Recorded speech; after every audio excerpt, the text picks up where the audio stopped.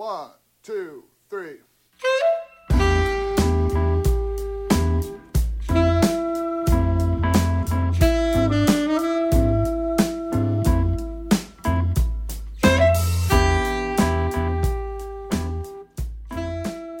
Welcome to Live Mic, Best of TPL Conversations, our regular Toronto Public Library podcast series featuring curated discussions and interviews with some of today's best-known and yet-to-be-known writers, thinkers, and artists recorded on stage at one of Toronto Public Library's 100 branches.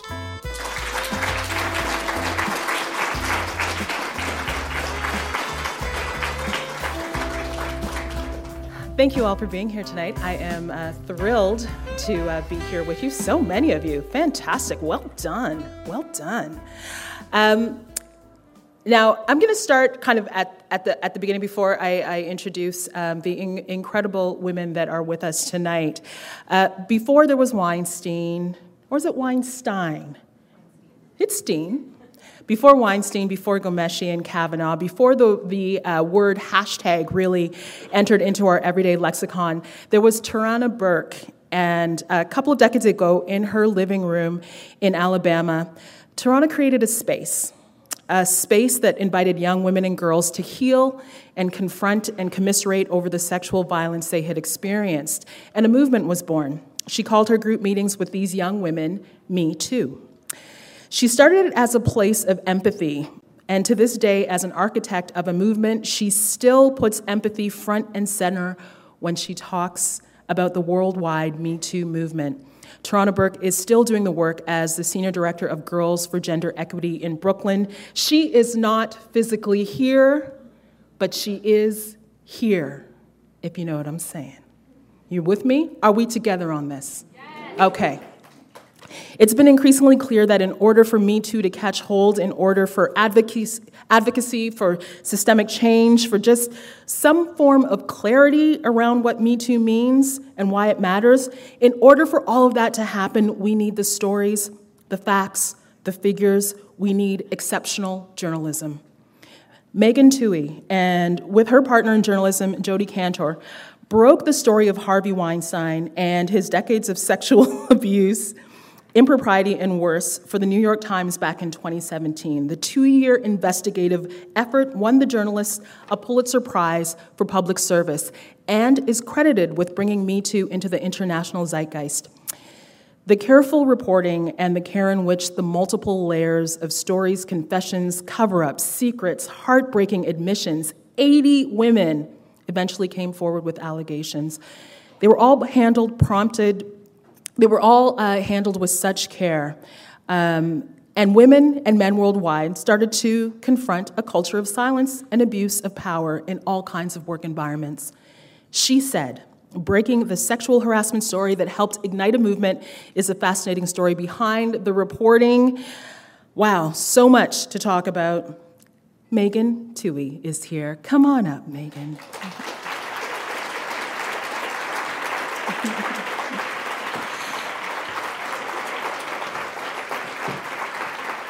Now, Robin Doolittle is a 2017 National Newspaper Awards Journalist of the Year, not the first nor the last of the prizes she has won for her work in investigative journalism. Her Unfounded series for the Globe and Mail set out to answer one question: how were police departments across Canada handling sexual assault complaints? The answer to that question proved elusive, troublingly elusive, yet she persisted.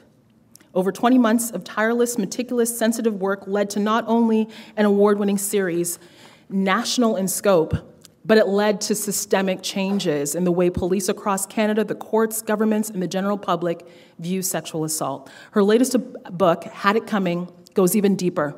Statistics, the science of the brain's reaction to trauma, what constitutes consent, how do we move these difficult conversations forward? It's all there. It's the big picture. Robin Doolittle. Such a pleasure to see both. You've both been very, very busy. So thank you for coming by here in your busy schedules. I want to go all the way back right now to, and you can answer this question either on a personal level or on a professional level, but your introduction to Me Too. Do you remember when you first saw the hashtag kind of pop up, when it sort of entered into your consciousness? I'll start with you, Megan. Yeah, I have a complete vivid recollection of the moment when I first saw the Me Too hashtag, at least, I was aware of it, but when I saw it for the first time on my own Facebook page, it was, I think, a couple weeks after we broke the Weinstein story. And you have to recall that when we were leading up to the publishing of that story, we had no idea what the impact would be. In fact, there was this one night, two nights before the story was published, we'd been working around the clock to try to make sure that the story was airtight. We were going up against Weinstein's final tactics as he was trying to fight us and kill the story. And so we were so obsessed with making sure that everything was just right in the story that we weren't really contemplating what the impact might be. Right. So finally at like 1 o'clock in the morning, we were at the newsroom and we said, listen, we got to go home, we got to get some sleep. So Jody and I hopped a taxi back to Brooklyn, and in the silence of the cab, we finally had a moment to turn to each other and we said, do you think anybody's going to read this story? Wow. Which just goes to show that we really had no idea what the ripple effects might be. Right. So fast forward like 3 days later, when after the story broke and our phones and emails were flooded with women who were coming to us, not with stories just about Harvey Weinstein, but about their own stories of abuse and neglect in all different types of industries. Right. And that was the first sense of like, okay, something's happening here. And then it was about a week and a half later that I finally took a break from work late one night and went on my own Facebook page and was scrolling through and saw my own, people from my own family, colleagues, friends from all different stages of my life sharing their own stories under the Me Too hashtag, which, as you rightly point out, had begun with Tarana Burke, but was just catching on like fire. And I will say, as a reporter who has worked so hard to try to bring these stories to light and has known how difficult it was to get women to go public and go on the record, to see even just all these people in my own life telling their own stories, like, it brought tears to my eyes. Of course, yeah. It was very moving. What about you, Robin? Do you remember?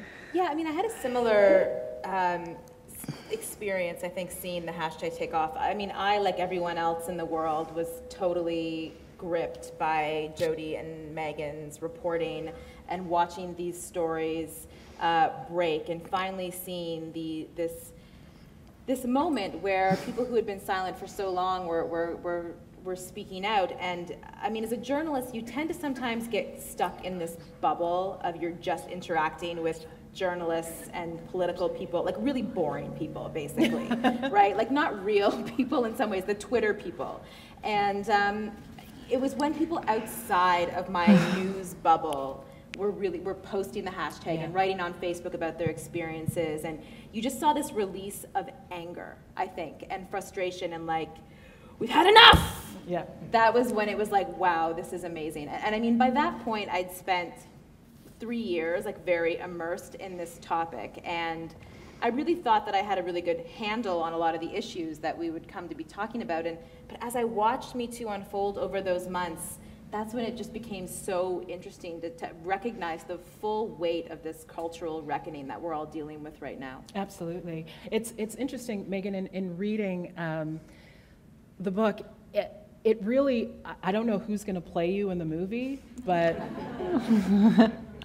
because it was so filmic in the way that it, not to make light of the subject matter, but it really felt like this was a machine that was like full steam down the track, and it was so immensely readable to see the behind the scenes. So I wonder about the genesis of the book then, after the whole situation happens. Why did you want to take us into that space? Yeah, well, for a couple reasons. I mean, I think to begin with, we recognize, because Me Too has come to mean so much to so many people, we really welcomed the opportunity to bring readers behind the scenes to ground zero of our investigation, to have a front row seat, to watch how it all played out in real time. And so much of our reporting, so much of what happened, there was obviously a lot of drama that played out in the the articles that we wrote in the pages of the New York Times, but the drama that played out behind the scenes was almost more intense. And so a lot of that was off the record, as is the case with so much of investigative reporting. So we really we worked very hard in the course of reporting this book to get all of that onto the record so that readers could be with us in those first hush conversations with actresses who were starting to open up about their stories of these like horrifying encounters with Weinstein, even as they were terrified to go on the record. We wanted them to be there when like sort of a deep throat figure of the Weinstein investigation, Harvey's like corporate accountant of 30 years, slipped us internal company records. Unbelievable. Completely. And also be there in the final, like in the final days when Harvey Weinstein was like barging into the New York Times trying to stop us with his high-priced lawyers. And so I think that there was no question that we wanted to bring all of that onto the record. We also recognized that in that first story, we had been able to connect some of the dots of this alleged predator and how we'd been able to cover his tracks. But we really, in the reporting of this book, were able to pull back the curtain on the machinery that was in place to silence women. And ultimately, this became an X-ray into abuse of power. Right. And so there were so many broader themes, the individuals and institutions that became complicit in his abuse, and also just the backstories of some of these like remarkable sources who ultimately went on the record when there was nothing foreseen about that things would play out as it has. I mean, these were really significant, like wrenching decisions that these women made. And it's interesting you speak as well to. It's not just Weinstein. There's also the story of Christine Blasey Ford. There is, which is to me just a mind-blowing story, because we see what we see in the media, and this speaks to the power of what you do. What you see is sort of a version of events, and then to read what actually happened behind the scenes with her. We're going to get to that. We're going to talk about that. Yes. But I want to ask you, Robin, about this incredibly nuanced book that you've come out with that leaves as many questions as there are answers. That's the beauty of it, and also the frustration. What prompted you to start looking at that? Like, I talked about the fact that empirical data is something that is so needed in so many of these situations, because people become very invested in the emotional data that we're collecting, but the empirical data. Why did you take this idea that formed your thesis for Unfounded? Why did you want to go a little bit deeper with this, with Had It Coming? I hope someone writes frustrating as a Goodreads review on Had It Coming It was frustrating, but in a great way. Frustrating, yeah.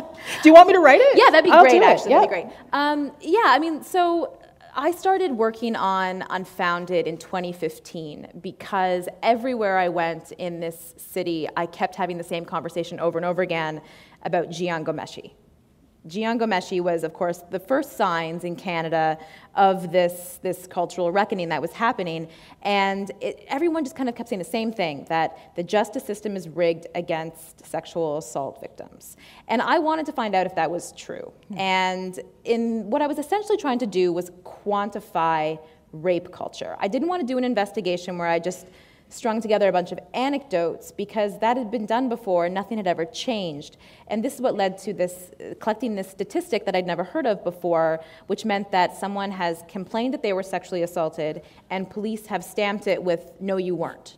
It's not, we couldn't find the person. It's not, there wasn't enough evidence to lay a charge. It was, this is a false or baseless claim. That's what unfounded means. And it's a real term. It's a real thing, it's used, yeah. And it was secret before the Globe's investigation now forces Statistics Canada to collect this stat and release it. And what I found was that 1 in 5 cases were being dumped as an invalid accusation, which does a whole bunch of things about skewing stats and whatnot that, I mean, is a conversation for another day. But right. the point was when I was then investigating specific cases to understand why they were going off the rails, the only explanation you can come up with is that police officers, because they're people, were harboring rape myths and stereotypes, these outdated ideas about gender and sex and what real victims behave like, and power, and they weren't hearing these claims that were very disturbing and putting their full investigative muscle behind them. Routine things like interviewing witnesses, trying to find a suspect, sending evidence off for forensic testing, collecting surveillance footage, were not being done at all in many of the cases that I looked at. And so when Me Too broke, I think that that's what I saw again, was this question of like, why does this continue to happen? Yeah. And that's rape culture. And rape culture is a term that I think some people hear and maybe they're either like, yeah, let's talk about rape culture, or they're like, oh my God, rape culture. Totally freaked out. Yeah, yeah. And so that's what I wanted to do in this book, is unpack rape myths and stereotypes, understand where they come from, why they still exist, how we can talk about them in a way that's not going to completely turn off, our old curmudgeonly Uncle Bob who complains about, false allegations Bob, at Thanksgiving dinner. That was the genesis. That was a long answer, but that's, yeah. When you talk about rape myths and stereotypes, so you do something that I thought that was very brave in opening up your book with your own myths and stereotypes, the things that were already in, like, this is something that's internalized with us. And you open up the book by saying, look, I have my own hang-ups. Because that's the hardest thing, is interrogating ourselves. And when I was doing this reporting and thinking about a book and how I wanted to start, and I knew I wanted to talk about rape culture, and the only fair way to do it was, I think, to say, like, we all have this stuff inside of us. It's woven into us. So when I was researching Had It Coming, I came across the Kobe Bryant case, and I was rereading all the police documents related to it. And there was a ton of physical evidence in that case that made that a very compelling allegation, including the fact that Kobe Bryant had blood on his shirt after the alleged incident. She had the sexual assault nurse examiners had documented lacerations in her vaginal area consistent with vaginal trauma. She reported it right away, immediately, tearfully, upset, all the things that we want a real sexual assault victim to do. He lied initially that they had sex until the police said, oh, we have physical evidence that shows that you had intercourse. And then he was like, oh, actually, okay, we did, but she was the one that started it. There was tons of compelling evidence. And at the time, I remember being 18 and hearing about it and thinking, well, what did she think going to a hotel room with an NBA player? Why was that my thought? She was practically my age. This was a girl who worked at a hotel. I worked at a hotel in a small town like her. And unpacking that, why was that my instinct to not just doubt her, but blame her in some way? And not understand the full scope of I didn't look into any of that information about the case and the evidence against him. I just heard that there was a sexual assault claim made against a basketball player. Yeah. That question actually goes deeper to when in reading Megan, your book, it was really interesting that this was not done, it wasn't just you and Jody, this was a team effort. And with a team like that at the New York Times, I am sure that you were confronting some of those same myths, some of those same internalized things, even maybe within yourself as well. But when it becomes something that involves the lawyers and your editor and your publisher and it all, did you find that there was that you had to push a little bit hard? Did you confront that kind of internalized thing that we're talking about? I actually had to push on myself, not my colleagues, but to Robin, to talk about your own kind of stereotypes that you may not even identify until they're staring you in the face. When I first, so Jody started the Weinstein investigation before me. I was on maternity leave. And I had done a lot of reporting on sex crimes in the past, and I worked in Chicago and did a lot of reporting on like untested rape kits and victims of sex abusing doctors. And oftentimes the women that I was reporting on were from like sort of more disenfranchised demographics. And but the reporting, was impactful. The people that I wrote about, some of those people went to prison. The laws changed. All the rape kits came out of storage to be tested. So I felt like I felt really committed to this type of reporting. But when I came back to the New York Times from maternity leave and Jody was filling me in on the initial stages of the Weinstein investigation, she was saying, like, listen, I've started to collect these stories from Gwyneth Paltrow and Ashley Judd, and I will confess, as an investigative reporter, one of the pillars of investigative reporting is to try to give voice to the voiceless. Right. To sort of afflict the comfortable and comfort the afflicted. And I will confess that I had a hard time conceiving of Gwyneth Paltrow as a victim who was in need of the help of the New York Times. Yeah. And so, I actually struggled with some initial kind of doubt, not doubt that bad things had happened in these hotel rooms for work, that were framed as work meetings, we also encountered a lot of sentiments along the way from people who would say, like, why were these women going to the hotel rooms to meet Harvey Weinstein, not recognizing that they often had faxes from their agent saying, you got to report to this meeting, this work meeting at Weinstein's hotel room. So I will say that I had a little bit of doubt, and I took a day to think about whether or not I actually wanted to join the investigation. But Jodi had made a case to me. She had said, like, listen, if this is actually, if this is happening to women with sort of celebrity and prestige and resources, it suggests that nobody is immune. And if we're able to break this story and help bring it to light, that we may be able to make an impact. And so does the story, though, happen without the Gwyneth Paltrow and the Rose McGowan and all of that? Does it, because there is this thing with because celebrity was attached to it, this really did explode in a way that might have been much smaller if it had been, Cindy in accounting, who, who's been dealing with this same guy.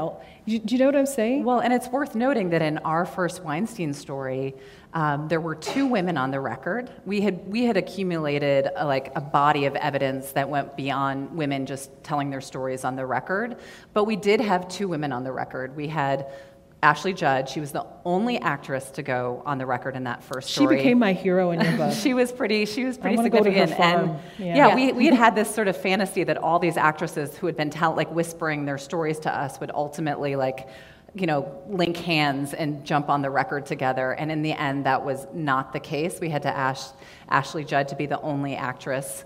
And, she actually got that phone call. She was at the dentist when we called and said, will you please come on will you please come on to the record? There's we had hoped that there would be other actresses. There aren't. Nobody else is going on the record. And she said, I need a day to think about it. And she went for a run. She's Christian. She prayed to her God, and she came back and said, I'm prepared to be a named source, which was a really significant moment for us. Yeah, it's but huge. there was another woman who was on the record. Ashley has received a lot of attention, but the other woman on the record was a woman. There was a second category of alleged victims. There were the women who had gone to work for Weinstein's companies, often right out of college. They had worked as assistants, they had worked as junior executives. Going to work for Weinstein was basically your entrance into the world of the entertainment industry if you wanted to work behind the scenes. And so all too often they had also seen their professional ambitions turned against them and had been preyed on by the boss. And so in the end, there was a woman named Laura Madden who had never been heard of. She had basically disappeared from the entertainment industry after following her alleged sexual assault by Weinstein. And she was living a very quiet life in Wales. She was a mother, a stay-at-home mom, and she was actually the very first woman to go on the record. She brought her daughters together. She finally told them about what had happened to her when she was in her early 20s. The daughters started opening up about their own experiences and what their friends had gone through, and were so encouraging and supporting of her. And so she was actually the first person to go on the record. And we always point that out because these actresses have gotten so much attention. But I think that there's really a version of this where actually none of them went on the record in the first place. And there's no doubt that the fact that they did go on the record, I think, made a difference. Opening up, there's so many reasons not to talk to a reporter about this, and the culture has been such that I think for many of these victims, there had been feelings of shame that had gone along with this, and a feeling that it would just be so embarrassing to put themselves out there. And so I do think that you can't deny the fact that once so many of these actresses did go on the record, that it did make a difference in at least sort of communicating, listen, this has happened to even the kind of most polished women in society. Right. Nobody is, it was true, nobody was immune. And the floodgates did open for both of you once you started doing this reporting, because you both write about the fact that you can't, as a reporter, go down every rabbit hole and chase every lead. And what happened during the release of both your reporting was a cathartic thing that happened. And I think a lot of women and men who had suffered in some way were looking for justice and looking for a voice. And they came to you, both of you, in floods. So that speaks to the perceived power of the press in these situations. So how did you handle that onslaught, and what were the things? I mean, I'm sure it was heartbreaking to have to deal with these individuals that now in this moment are saying, "Can you tell my story as well?" How difficult was that for you, Robin? Unfounded was published, first broke in February 2017, and not a single week has gone by where I don't get emails or phone calls from primarily women, sometimes their mothers, asking me to write about a botched police investigation. I could make this my beat for the rest of my life. And let me tell you, the absolute hardest thing you will ever have to do as a journalist is tell someone that the worst thing that's ever happened to them is not newsworthy or of a public interest. Yeah. And it's not that you would ever say that specifically, but that is what you're doing, right? And with Unfounded, what I tried to do was bundle, as an investigative reporter, I see real power in coming at a story with the full brunt of, the Globe and Mail and the investigative power of the Globe and Mail. And we put 54 specific stories out there. We collected statistics from 873 police jurisdictions individually. And that's what led to systemic change. And so what's the next frontier? Like, what's the next thing we can do, as opposed to just kind of reporting on another. Right. Because what you want to not do is get in the situation of writing rape porn. And that's what I really find sometimes with some of the journalism in this that's not so great, is it's like just rehashing horrible incidents, over and over again. To what end? Mm-hmm. So when I was trying to write about this in the book and figuring out, like, what do I want to write about, it was what's next. Mm-hmm. So we've had Me Too, we've had this reform in Canada around this huge overhaul of how police handle sexual assault cases. And what I really wanted to get at was, okay, well, what do we do with these big questions we have to deal with now? Like, what do you do with people who have committed harm?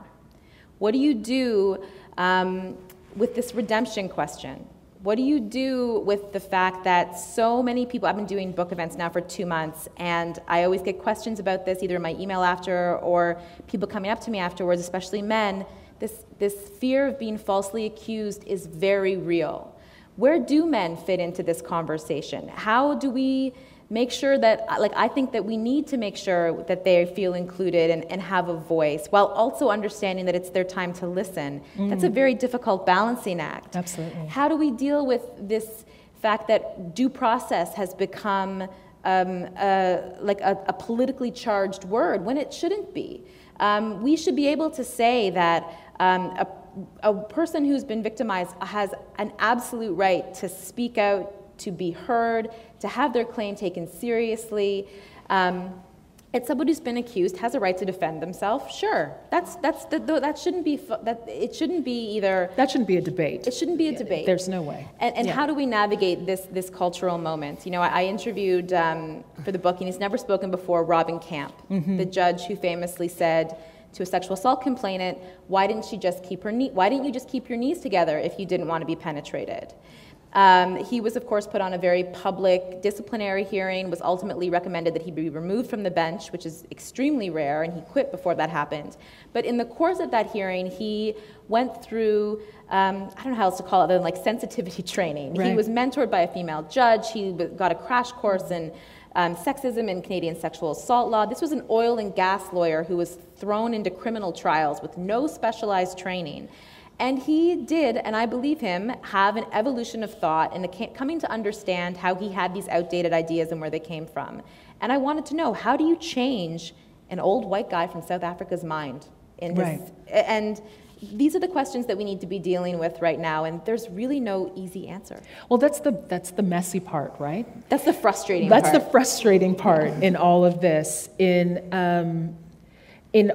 all of the ways that this movement and what this is have been misunderstood or misconstrued, or people being forced to take a defensive position as opposed to a let's all have this conversation kind of position. I think it was Jody who said that there are 3 questions around Me Too that remain unresolved, right? Yeah.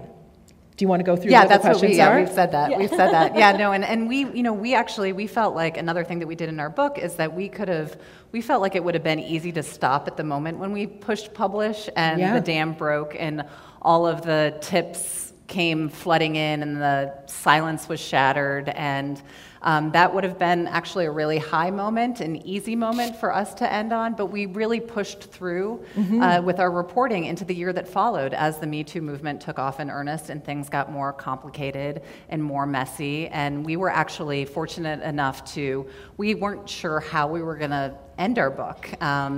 And we were watching because we had gone off on book leave as things were playing out. And then when Christine Blasey Ford stepped forward and testified before the Senate Judiciary Committee about her experience with Brett Kavanaugh back in the 1980s, we thought, oh my goodness, we've got to report on this. And we were lucky enough to have, at the time, kind of an insider track to her legal team that allowed us some unique access as she was testifying. And then a couple months afterwards, I flew out to Palo Alto and had obtained the first interview of her after she had testified. And she showed up to the breakfast with her baseball hat pulled down over her eyes. She was still living in hiding because of security threats.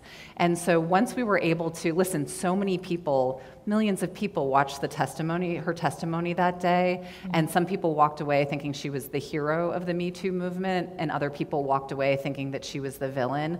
That really became, that particular case, at least in the United States, became a real vehicle for the backlash as well. That's right. And so we really thought, and once we sat down and started talking to her, we realized and started piecing together the backstory of her private path to testifying in Washington. We realized that it was so much more complicated than either side knew. And we also recognized that it really came to encompass what we think are sort of these 3 unresolved questions that until we are able to come to some sort of resolution on collectively, I think we will continue to face a lot of frustration and confusion. And the first question is, what is the scope of behavior that's under scrutiny? Are we only talking about serious allegations of rape and sexual harassment, or are we talking about more nuanced encounters? Are we talking about Aziz Ansari? Yeah, we're talking about Aziz Ansari, and how far back are we going? I mean, Christine Blasey Ford was seeking to hold the Supreme Court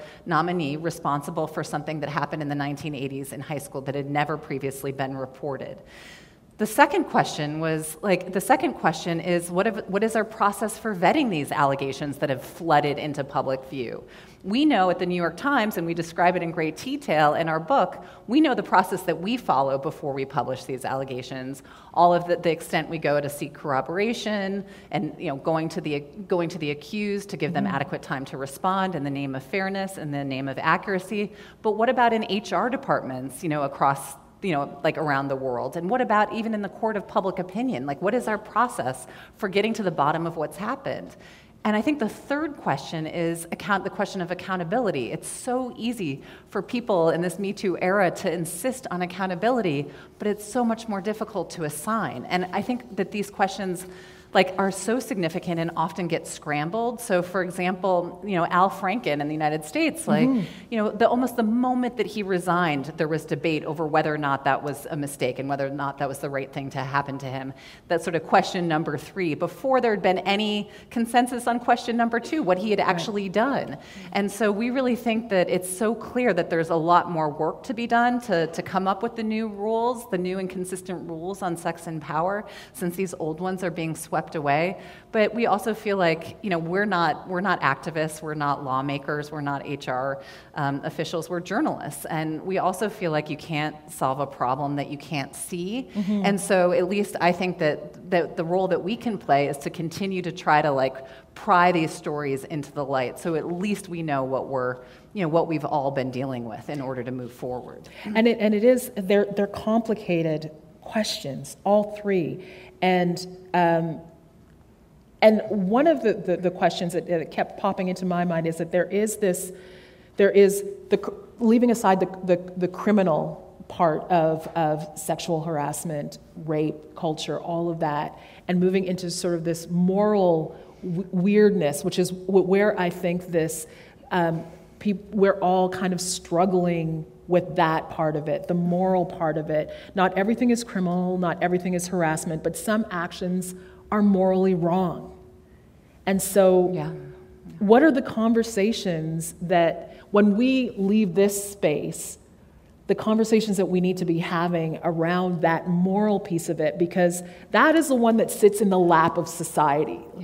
That's the question that, I think the criminal part of things, we can clearly, there are mechanisms, flawed as many of them are. They're getting better.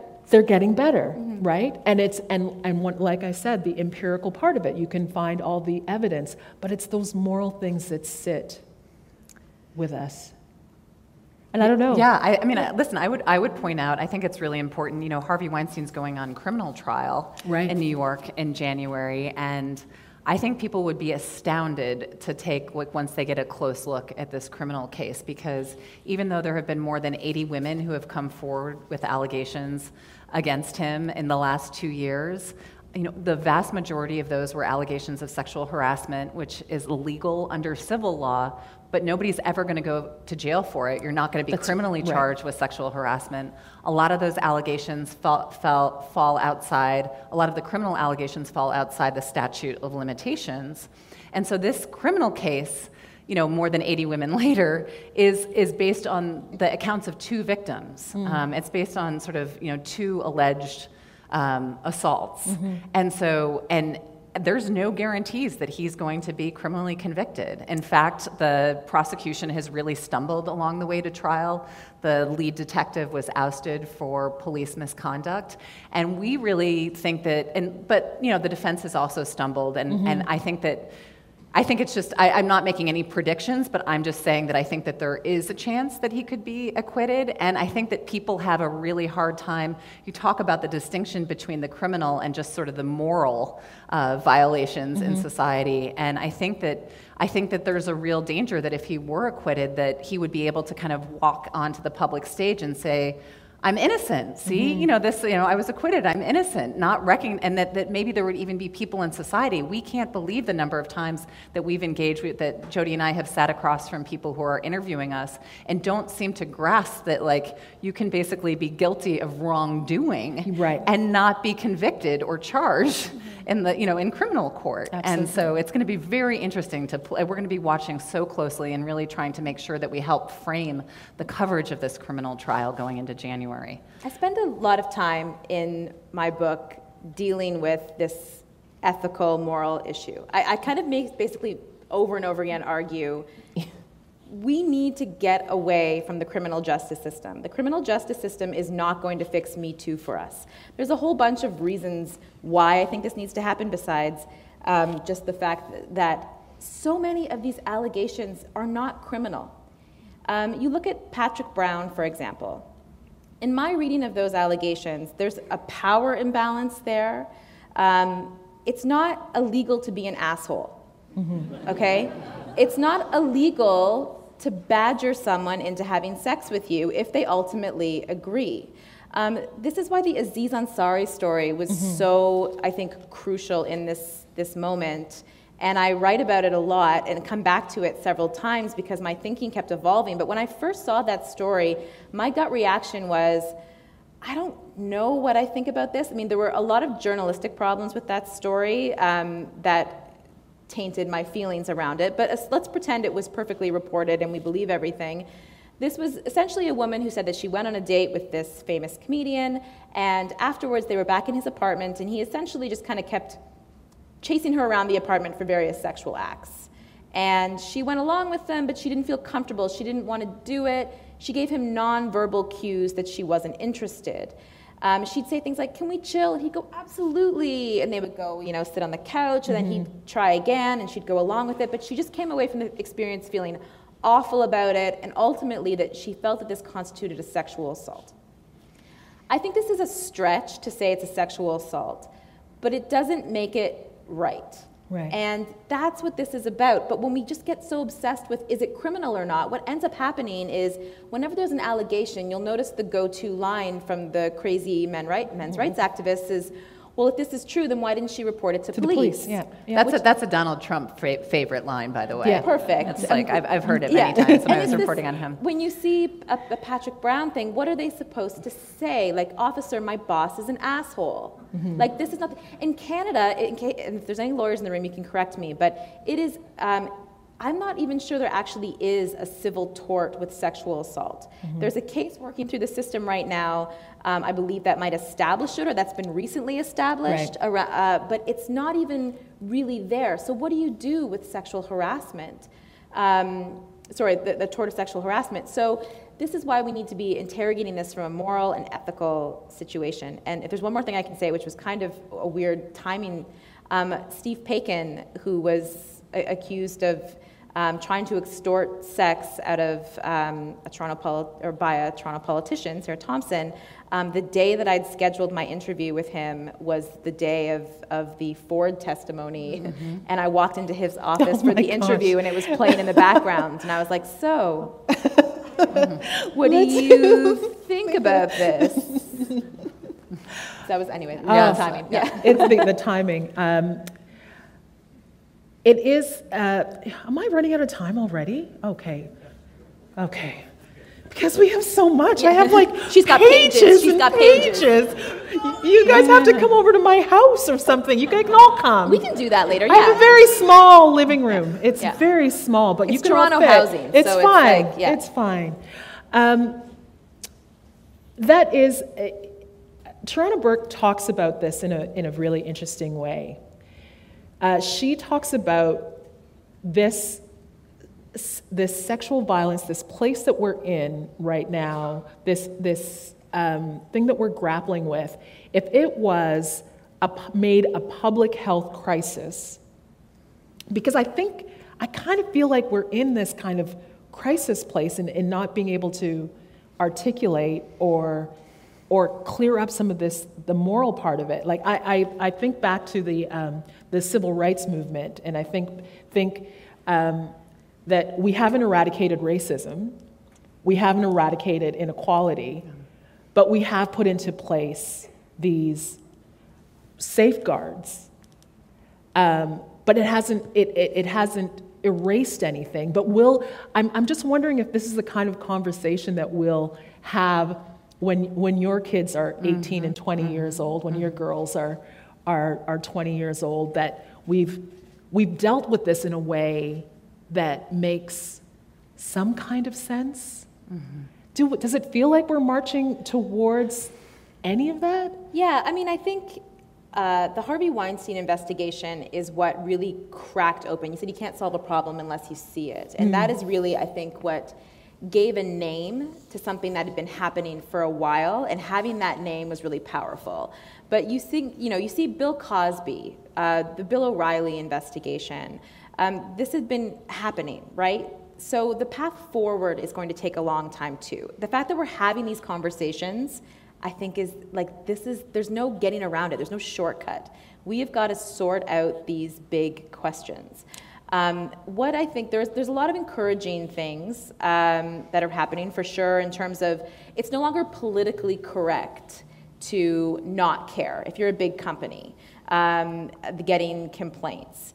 That said, there's been some really troubling surveys done of the workforce and of executives. I think something like 95% of executives in Canada do not feel that sexual harassment is a problem in their workplace. They did a poll of men. So as Megan mentioned, the real question here, if you polled the country, are you pro-rape? Are you pro-sexual assault? Are you pro-sexual harassment?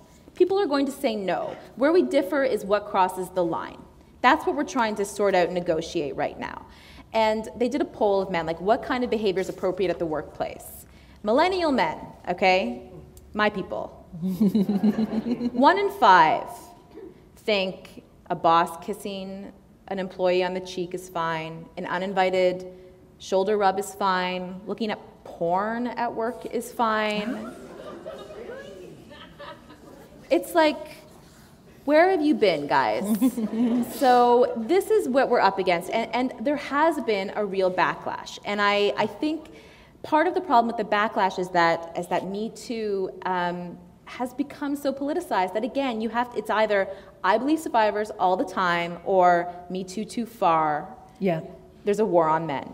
And it's not that simple. And I kept thinking about the Daily did this wonderful episode on abortion and how abortion was not politicized until the right realized that, oh, if we politicize abortion, then we can whip everybody up on all these other issues. Because as people, we're all tribal. We want to belong to community, and when we're part of a community, we want to believe everything about that community is perfect and right. So that just kind of means that your views on immigration can dictate your views on Me Too. Right. And that's what we need to get away from. We need to pluck Me Too out of this culture war that we're having. No idea how to do that. That can be someone else's book. But until we do that, and we're going to be in trouble. I read some statistics about this backlash that researchers conducted a survey in early 2019, and this is some of the stats they came out with it. 90% of men say they were reluctant to hire attractive women. This is around the backlash, the Me Too backlash, that 21% said that they were reluctant to hire women for jobs involving close interpersonal interactions with men. Like, say you need to go to New York with your coworker for a conference, that they did not feel comfortable doing that and didn't want to do it. And 27% said they avoided one-on-one meetings with female colleagues, which means you want a male mentor. You're coming up in your, and they, well, I can't. This is the part where we all go, oh my God. It's really, it is a true I know, yeah. backlash. I know. Right. And so I wonder about how we start to grapple with that, and what next in the way that you all report what we're doing. I mean, I would, I do think that the question, I think cultural attitudes and trying to shape cultural attitudes is really essential in moving forward. But I also feel like there are sort of systemic issues that we are still facing and we have not fixed. There was a moment in the summer of 2017 when we were doing the Weinstein investigation, and there was a young woman who had worked in Weinstein's company. She'd worked in Miramax in 1990, right out of college, one of these young women who had gone to work for him straight out of college with the hopes of breaking into Hollywood. And she had disappeared from the company following an alleged sexual assault. She disappeared. And I had gotten a line on where she worked in another city and was trying to reach out to her. She wasn't responding. And so I realized that she had a family member who lived outside of New York. And so I drove out to this family member's house, and I brought with me a handwritten card that I was going to give to the family member saying, explaining who I was and what Jodi and I were working on, and asking if she could pass it along to the woman, if this family member could pass it along to the woman. And when I got there and knocked on the door, the person who answered was actually the woman herself from 1990. And she said, she just looked at me kind of like, with like, she had like a deer in the lights look. And she said, first of all, I can't believe you found me. And then the second thing she said is, I've been waiting for this knock on my door for 25 years. And yet, she was legally prohibited from telling me what had happened to her. She turned out to be one of as many as 12 women who had been silenced through secret settlements that Weinstein had paid out, not just from 1990, all the way up through 2015. These secret settlements are used every single day, even 2 years later, in cases of sexual harassment and some cases of sexual assault, not just in the United States, but here in Canada. Here in Canada, yeah. It's also often women will go to attorneys following an incident, and because they want to do something about it, they want to hold that person accountable, and they're often told that their best, if not only option, is to accept money in exchange for silence. And the restrictive clauses that go along with these secret settlements will make your jaws drop. These women can't tell colleagues about what's happened. They can't tell family members. If they want to talk to a therapist, the therapist has to sign a confidentiality clause. And while nobody would argue, and certainly if a reporter comes knocking, they absolutely cannot say anything, or else they can suffer serious financial penalties. And so I think that it's important, like nobody would argue in 2019 that victims shouldn't receive financial recompense for what they've happened, but I think we also need to have a serious public debate about whether or not these are actually addressing sexual harassment and sexual assault, or helping to hide it and helping cover it up. Weinstein, Bill O'Reilly, Larry Nassar, so many alleged predators, if you really take a hard look at their past, have used these secret settlements to cover their tracks and go on and allegedly hurt more people. And 2 years after breaking the Weinstein story, those secret settlements are being signed every single day. It's a lot. It's a lot. It's a lot. It's a lot. Yes. It's a lot. I thought that we were going to wrap a big bow around this and walk out of here like, we solved it, y'all. There's still time. Is there still? You've got questions. That's true. We do have questions. So much of the work that you've done, Robin, has moved the needle.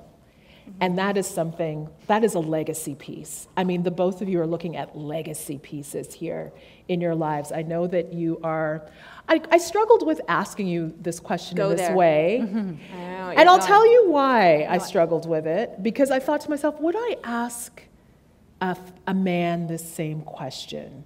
And then I said to myself, Garvia, yes, you would. Yeah, you would. So I'm going to ask you around this, the legacy of the work that you're doing. You both have young daughters. I myself have an 18-year-old daughter who just started university. And let me tell you, all of your book learning resonating in my mind as I talked to her as she moved to move out of our house. So I think about legacy in terms of how you want to, your needle is being pushed, like I said. What is the thing that makes you most proud about what you've done, but also the thing that you wish you could have done better in this? Those are big questions. Those are big questions. You don't have to answer them. I like it. But, You encouraged that one, Robin. She really did. She did. You know what's funny? Actually, 2 years ago, you guys were in town for something, and I had to interview Jody at an event not unlike this, and I asked her a similar question. And Jody has done so much reporting also on, breastfeeding and access. And a woman came up to me afterwards and was quite upset with me for asking it. She's like, you never would have asked a man that.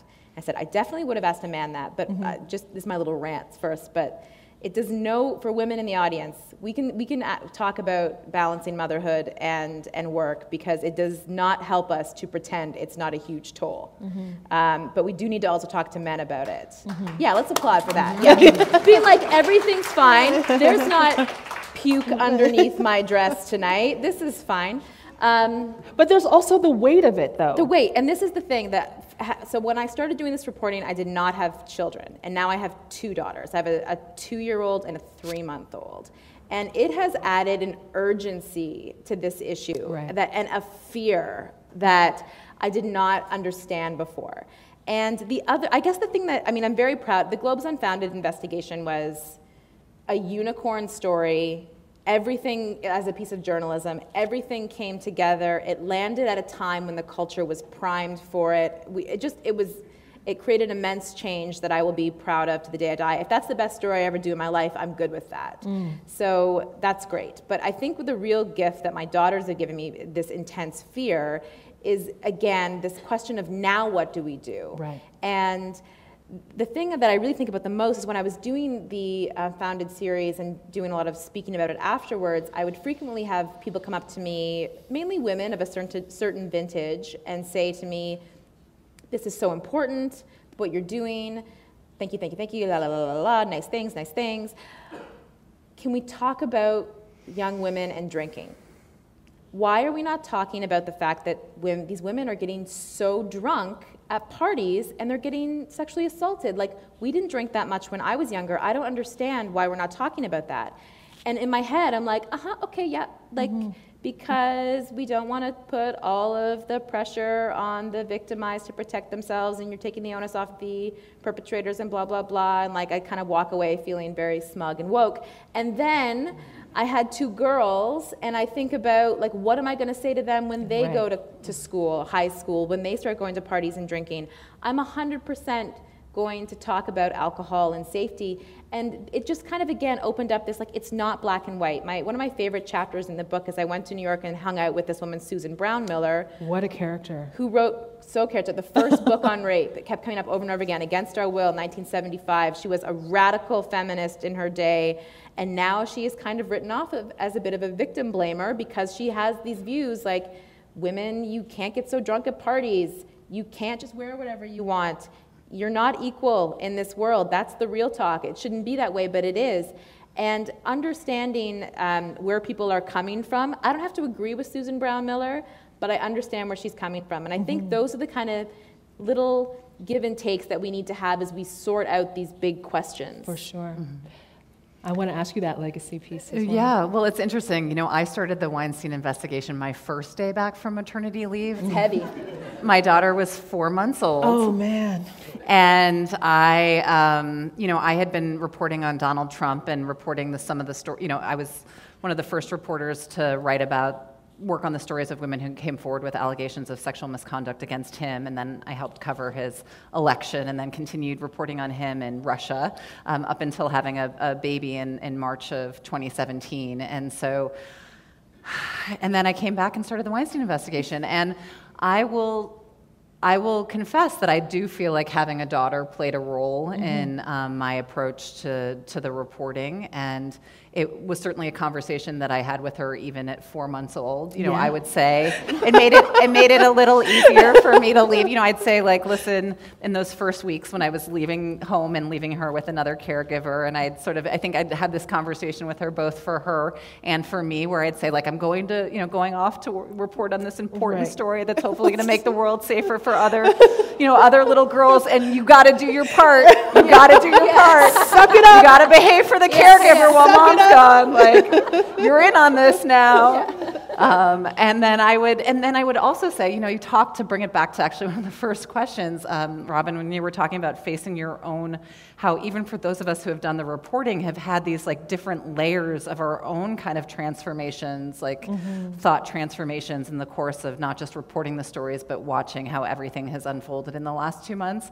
Like, I think it was within months of working on the Weinstein investigation, I even started to realize how my daughter, like how I kind of talked to my daughter, and I think this happens to little children all the time, but I think maybe especially to little girls, where there's, like, whether it's on the playground or when family and friends are coming over to visit, where there's, like, an encouragement to give somebody a hug. Give somebody a hug, you know, go up and why don't you go and give somebody a kiss or a hug? And I even caught myself saying this to my daughter, like, at this point, I guess she was 1.5 years, so she could understand me a little bit, you know, she could understand me more. And I caught myself, like, mid-sentence telling her to go give somebody a hug. And I caught myself and I had this moment of horror. And that evening, as I was reading to her, as I was getting ready to put her to bed, I said, I apologized to her. I said, Amira, I'm so sorry that I've been encouraging you to, have contact with people and hug people. And if you want to be affectionate, that's your choice. Nobody can ever tell you don't let anybody tell you when to kiss and don't let anybody tell you when to hug. And have been absolute about that ever since.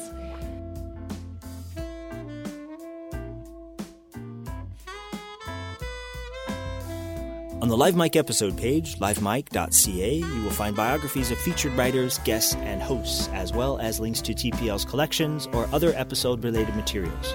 For all of TPL's podcast series, go to tpl.ca/podcasts. Toronto Public Library is one of the world's busiest urban public library systems. Every year, more than 20 million people visit our 100 branches in neighborhoods across the city and borrow more than 32 million items. Live Mic, Best of TPL Conversations, is produced by the Toronto Public Library.